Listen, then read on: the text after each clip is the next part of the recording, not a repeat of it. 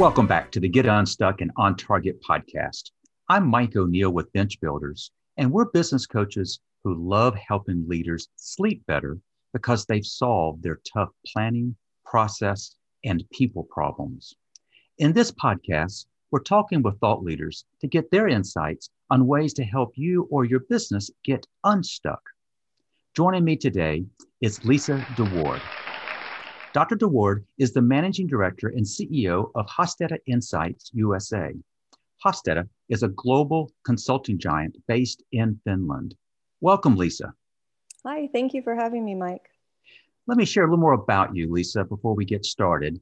Lisa has worked in the field of cross-cultural communication for nearly 20 years, first as a linguist in the academic sector, and then later as an associate partner at Hofstede Insights starting in 2017. Lisa is certified in intercultural management and organizational culture. Lisa is a specialist in Russia, Italy, Spain, and Latin America, and speaks Spanish, Italian, Russian, and thankfully, English. Lisa, I'm looking forward to our conversation. With that type of introduction, it probably will come as no surprise to our listeners that today's topic is going to be managing across cultures. And I'd like to just jump right into this. You don't know I'm about to ask this, but the tagline for your organization is, "We help companies become truly global." Right. Tell me, when y'all use that tagline for your organization, what does that mean? Well, a lot of companies are global, right? Most large companies have affiliates or partners in a lot of different cultures. But we know from research that a poorly led multicultural team performs worse than any other kind of team, but a well-led multicultural team outperforms every other kind of team. So you have kind of an either or on the extremes. And most people get stuck, to use the name of your podcast series. They get stuck, but they don't realize that they're stuck. So different cultures have really different expectations of the role of the boss and the role of the employee. So most management theories come out of the US, but the US is a culture that focuses on egalitarianism in the individual, and only 15% of the world's population lives in a culture like that. And so if you're trying to employ a management approach that is not a natural fit for 85% of the world's population, you're going to have a lot of inefficiencies in terms of communication, and you may have a lot of burnout, and you're probably not going to be as effective as you could. So learning some basic principles about what makes expectations different across cultures can be extremely useful. And that's what one of the service lines we have. That's one of the things we do at Hofstede Insights. You know, Lisa, when I introduced that we're going to be talking about managing across cultures, listeners might say, well, that doesn't apply to me. We don't really have a global presence. Right. And I don't know if this will make sense, but it seems as if more and more of our clients have moved into more of a global setting. And though they may or may not have employees that are international, they're working more and more with customers, they're working with suppliers.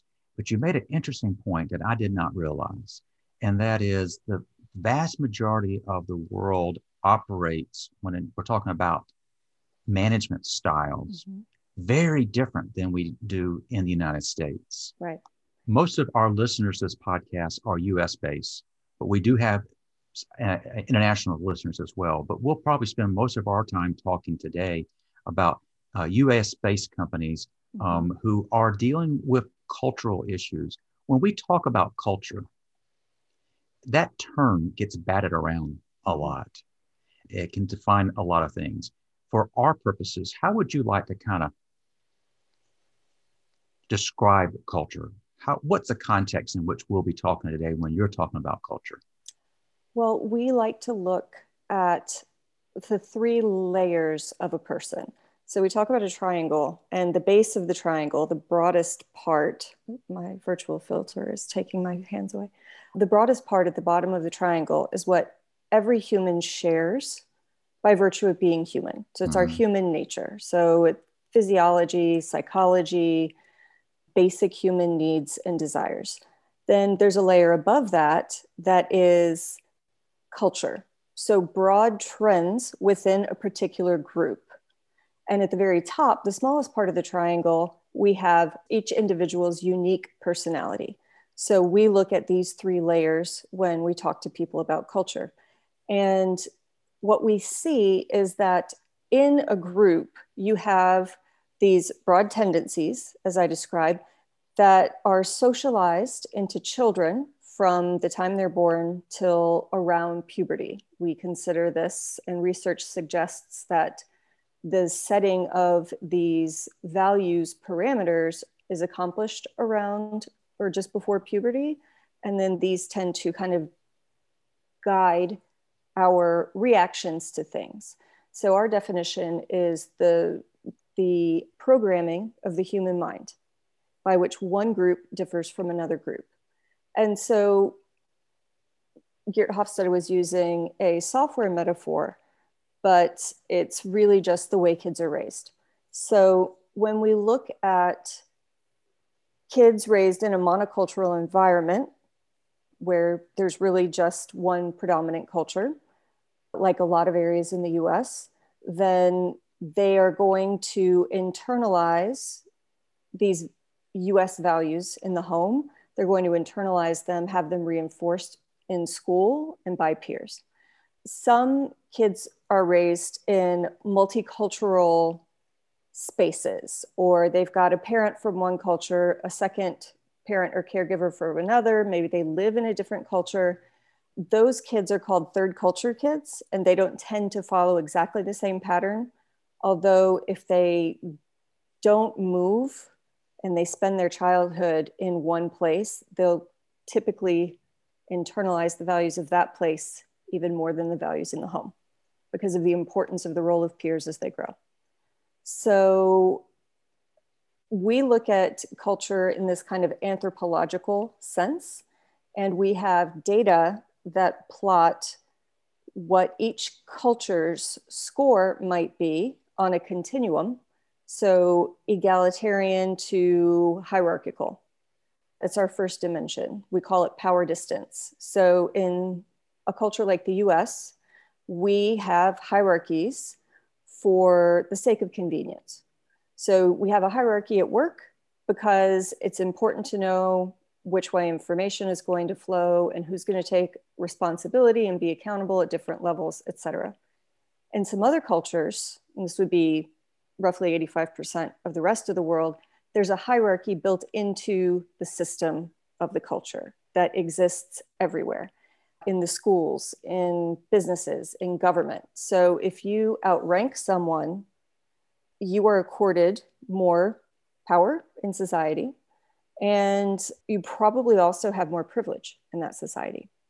So we don't like that idea in the US because we're very focused on everyone being equal, but most of the world isn't. And it creates different expectations at work, and these can very severely conflict. So my culture of greatest specialization, besides having been raised in the US, is Russia. Russia's very hierarchical. So in a hierarchy, in a very power distant, to use our term, culture, this means that information only flows vertically. You can't jump the level. You can't write the CEO an email and express your thoughts.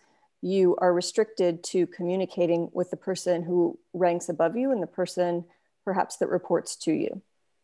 Information is tightly controlled. The information flow is really tightly controlled. And the expectations that the employee has of the boss are that the boss is going to set the task, set the timeline, tell them what to do, how to do it, and by when. And their job is to obey. And this is really hard, even for me sometimes, to wrap my head around, because taking initiative is discouraged quite often because it may look like you're trying to outshine your boss, could cause your boss problems, or you could get in trouble with your boss. And it gets much more complicated when we take the other aspects of culture values that we have in our model altogether. But something like management by objectives, where you set some objectives together, you and your boss, and then the boss is like, no news is good news, right? I'll assume you're doing the work. I'll assume you're doing a good job, and we'll get back together around the time of the deadline. That does not work in a hierarchical culture. And the hierarchical style of management quite often to people from the US sounds like micromanagement, which we are just allergic to. People don't like that here. So if you don't realize these differences and you're an expat manager, say from Russia or India in the US, your deeply ingrained expectations are that you're going to be in charge and they're going to obey what you say. Same as if an American expat goes to, say, Southern Italy. They're going to expect to give some broad strokes, ideas, and then expect that the people are going to go off and work on it and have things done and come up with their own ideas and get together when the deadline approaches. And they get together when the deadline approaches, and usually things aren't done because it wasn't seen as a priority to the employee, because the expectation was if it's a priority, they're going to check in. So the crossed expectations, the kind of opposite expectations, can cause so much frustration. And people don't usually understand at first that it can be cultural. They think maybe it's a difficult person. And so it can actually be very relieving to find out that there's a cultural issue, because once you can identify what's going on, you can address it, right? But if it just seems like this odd kind of off feeling interaction, you don't know how to address it. So Lisa, let's kind of break this down a little bit more, if you don't mind. I imagine that the nature of your clients is diverse. As a general rule, does for your area of responsibility, are you working with US-based companies who are bringing in folks from other cultures, or are you more often working with non-US based companies who are trying to establish a presence in the United States? Everything, working with everything. Earlier in the year, I was working with a US company that has a joint venture in France. A few years ago, I worked with a US company that had opened an office in Bangalore, India.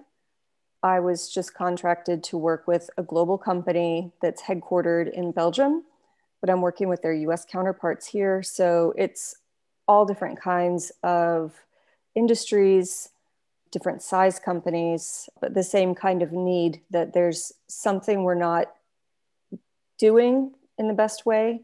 And we do think that getting some clarity will help.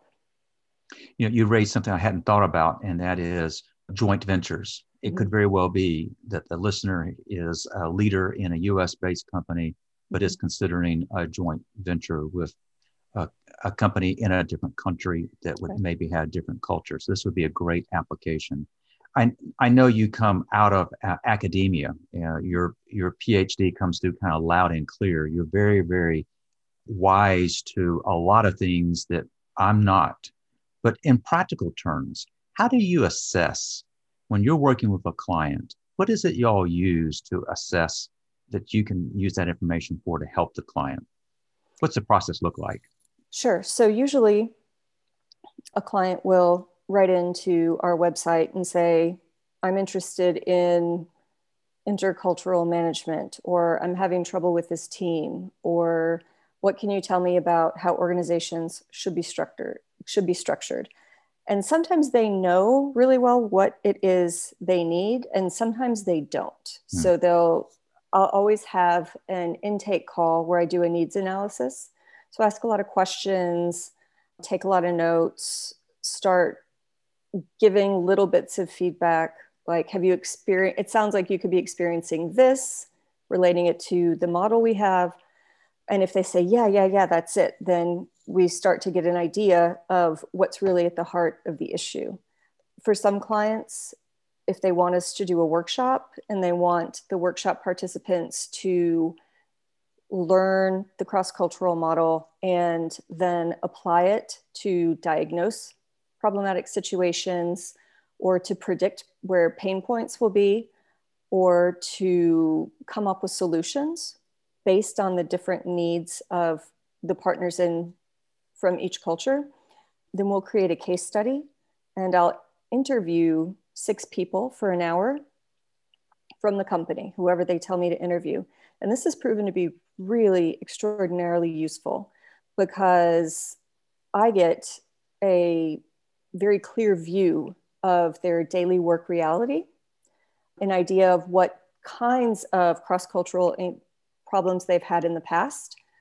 And then I write a fictionalized account of a fictional problem, and they use our database to do these things, to diagnose and to suggest solutions. And then we kind of guide them through some more practical, concrete action steps. Okay, so now that you know this, what are some actual practical things you can do to not just resolve it, but to really learn to get the best out of all of your employees, no matter where they're from?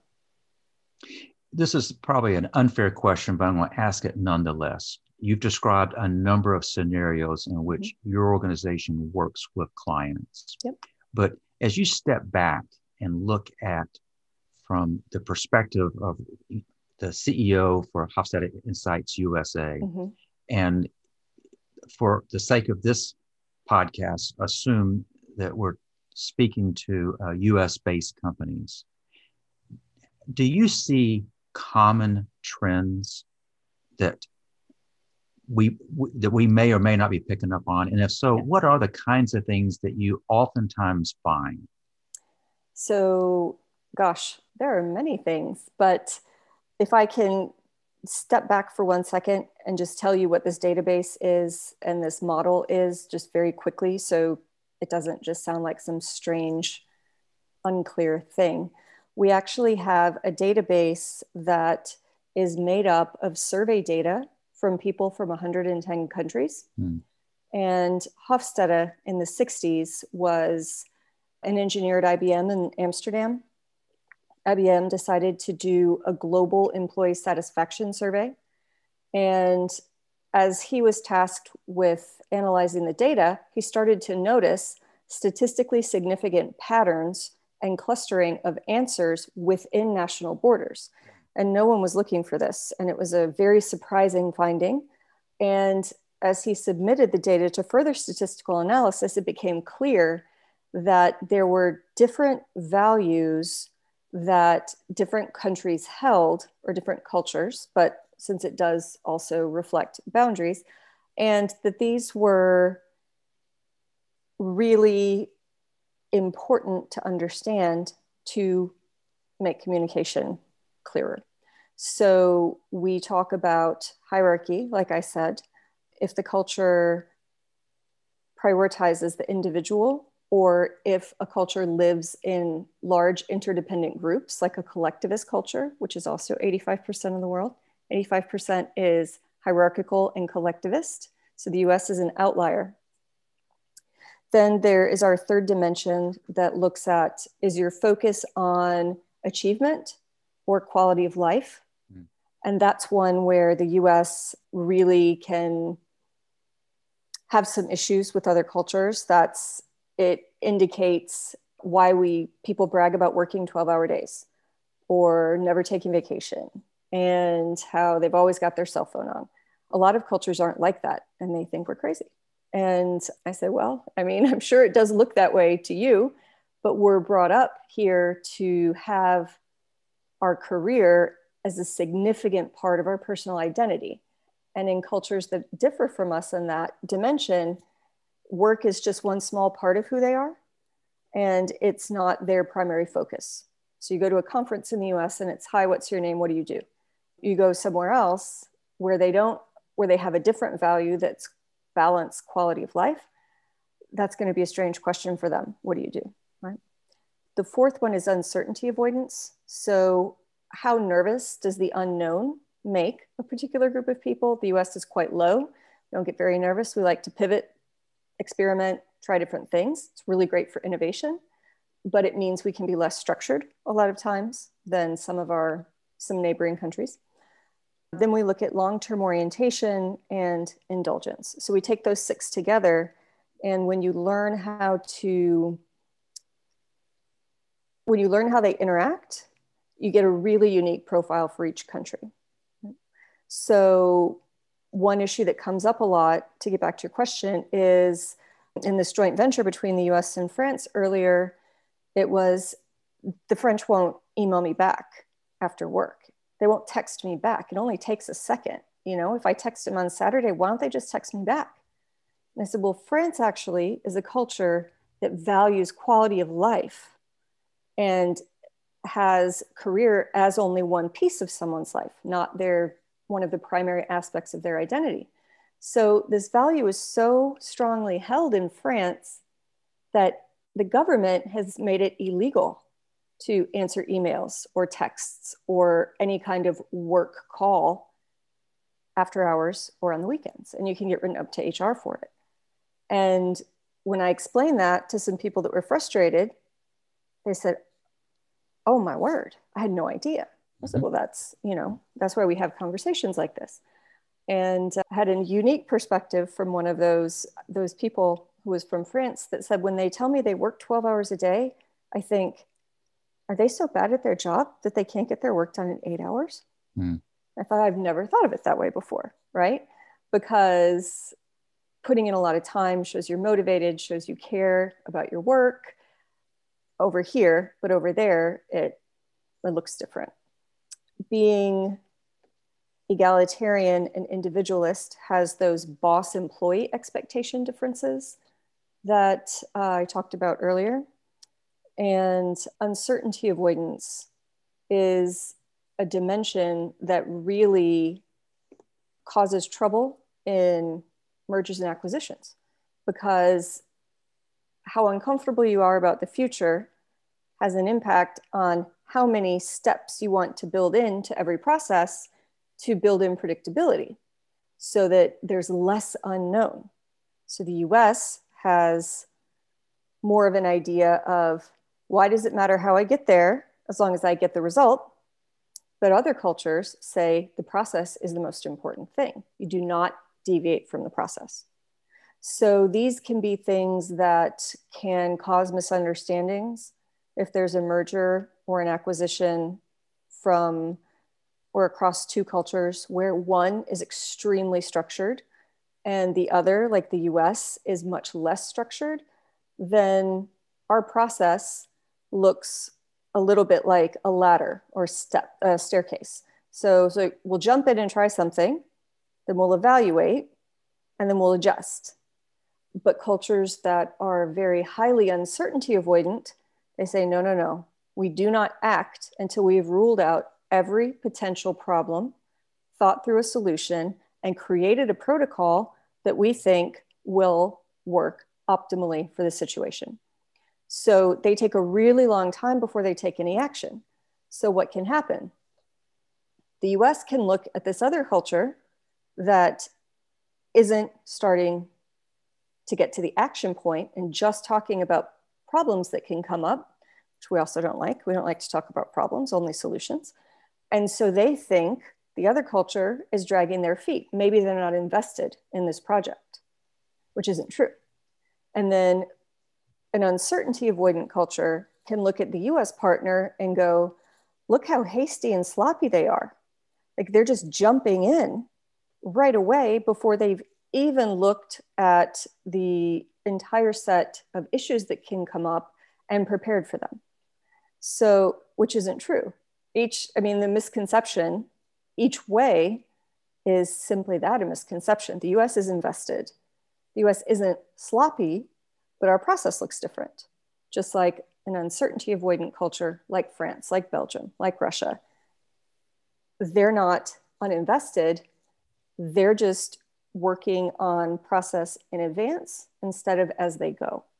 But it can really cause trouble. Lisa, these examples are fascinating, and I appreciate you sharing those. Would you reflect on maybe an example whereas you've got a client that concluded, yikes, we're stuck. Yeah. And what got them stuck and what was done to help get them unstuck? Sure. Yeah. A couple of years ago, I was working with an American company, and they were quite a large company. And 3 years before that point, 3 years before they reached out, they had opened an office in Bangalore, India. And so the account executives were located in the US, and software developers were located in Bangalore. And so the time zone issue was a problem. Of course, time zones are a nightmare to juggle when you work cross-culturally, but you just have to, right? So the Indian group was coming in the morning, taking several hours off, and then coming in the evening. So they only had an overlap of a couple of hours each day. And so the US account managers, as soon as they would get in, would send an IM, where's the report? And they would get back, hi, how are you? How are your children? Did you have a nice weekend? And the account executive is like, what is happening? Like, where's the report? Like, why aren't you telling me where the report is? And the Indian person is saying, why do they not want to get to know me? So if we look at these two dimensions that I started talking about at the beginning, hierarchy and collectivism, in a hierarchical collectivist society like India, your work and your private life are not separate things. It is one thing. And the relationship component of work is more important, or takes precedence over getting the task done, because relationship is part of business. And they were saying, if we knew each other better, we could trust each other more, we would work together more efficiently. An egalitarian culture that is individualist says, we don't have to like each other, we just have to work together. Let's get our work done. It's not personal. And if we decide we like each other and we want to hang out outside of work, that's just a bonus, but it's not necessary. So those two implications had, and there were some other things as well, but I remember very strongly, this was a point that came up when we surveyed people at the India office and the US offices. This was a sticking point. And this was a place where they did kind of feel stuck, but it took them 3 years to realize maybe these issues are cultural. And so the fix actually quite simple. And most of the fixes for cross-cultural issues aren't that complicated, but you have to understand why they're necessary and where they're coming from. So we gave the same exact workshop material to both groups. We explained to the US side, relationship is part of business. They don't separate these. And if they don't feel like they know you and trust you, you're not going to get their best work. Another supervisor that they know and trust is going to get their best work. And that might not sound appropriate to Americans, but our way doesn't sound appropriate to them either, right? So I said, when they say, how are you? How was your weekend? Just answer 1 or 2 words. Never say or share anything you're not comfortable saying or sharing. No one's going to expect you to do that. But any little bit that you can share will go a long way. So then the Americans started saying, oh no, I've messed up, I've messed up. And I said, no one's messed up. You just have 2 different scripts for how work and business are to be done. And you've been working by a perfectly fine American script, right? No one's telling you to change your values. We never tell anyone to change their values. It's impossible for the most part, and it's also unethical. So it's what small behavioral adaptations can each group make to smooth things over. We told the Indian group in the US, personal and work life are very separate things. They don't overlap, or they don't have to. And then they said, oh no, I had no idea, right? We said, again, you haven't done anything wrong either. You're working the Indian way. And we found out later that some of the teams had started to do a social newsletter, which I thought was really interesting. So they would create this newsletter, co-create it. Sometimes the Indian group would do it. Sometimes the US group would do it. Sometimes they would do it together. It was just about their personal lives. And again, not making anyone share things they didn't want to, but it really brought them together as a team. And I think it had a really good result. Another thing is nepotism. What we consider nepotism is just considered good business in 85% of the world. Why wouldn't you hire someone you already know and trust? Why wouldn't you hire the graduate from your university? Because you cultivated them and poured so many resources into them. Why would you ship them off to another school, which is what we do in academia here? You rarely get your PhD and then stay at your university, because we want to prevent what we call academic inbreeding. We don't want ideas. We don't want people to get stuck in research ruts or idea ruts, be less creative. And they don't understand that. You raise up all these great graduate students and you ship them off to benefit someone else. It doesn't make sense. So we also have to cover legal points sometimes, because you can get in trouble for nepotism in the US. You know, as I'm listening to you describe the issues that you deal with on a daily basis, it can get complicated fast. I was encouraged to hear that at the end of the day, once you understand, the solution oftentimes is not as complicated as one might think, but you've got to have a trained set of eyes and ears. And I'm glad we've got folks like you and your organization who can do just that. You know, Lisa, as you kind of reflect on our time together, we've covered a lot. But if you were to kind of summarize the takeaways you would want our listeners to have, what might they be? One, don't wait 3 years. If you're having trouble with an office in a particular culture that's different from yours, and there are a lot of misunderstandings, there's always going to be some kind of cultural component. Sometimes there are individual personalities that clash, but there usually are some overarching cultural misunderstandings. Second, I say a lot, I think about 90% of what we do is raising the awareness that systems are different, and that's fine. And about 5-10% is changes that usually aren't super complicated. And we are a small organization in the US. I mean, we just opened up in 2020, the US office, but we're connected to this global network. So if someone calls and says, we're expanding into Japan and we don't understand the culture, I say, well, I'm not an expert on Japan, but I've got 20 people in my network that are. So I can immediately put you in touch with them. We can craft something, and we can actually do very large projects because we can scale up easily with our network of 150 people in 62 countries. Lisa, as people have been listening to you describe the nuances and sometimes not nuances of managing across cultures, if they want to reach out to you, what's the best way for folks to connect with you online? Connect with me on LinkedIn. Okay. So they can just hit a request to connect or send me a personal message, and I'm delighted to get in touch with people. I'll say this now, and we'll include this in the show notes. Lisa DeWaard, it's Lisa spelled as you would expect, Lisa, but your last name is Dewaard. Yeah, and so I have a Dutch last name, so it's got 2 A's in there. Throws Americans off a lot. Well, but fret not. If you didn't get that, that will be included in the show notes. Lisa, I learned a lot. Thank you. My pleasure. I also want to thank our listeners for joining us for this episode of Get Unstuck and On Target. Every Thursday, we upload the latest episode to all the major platforms. So if you haven't already, please subscribe. You know, life really is too short to let business problems keep you up at night. So if you've been listening to my conversation with Lisa and you're realizing that something is keeping your business stuck, let's talk. Go to our website, bench-builders.com, or just go to your browser and type unstuck.show to schedule a quick call.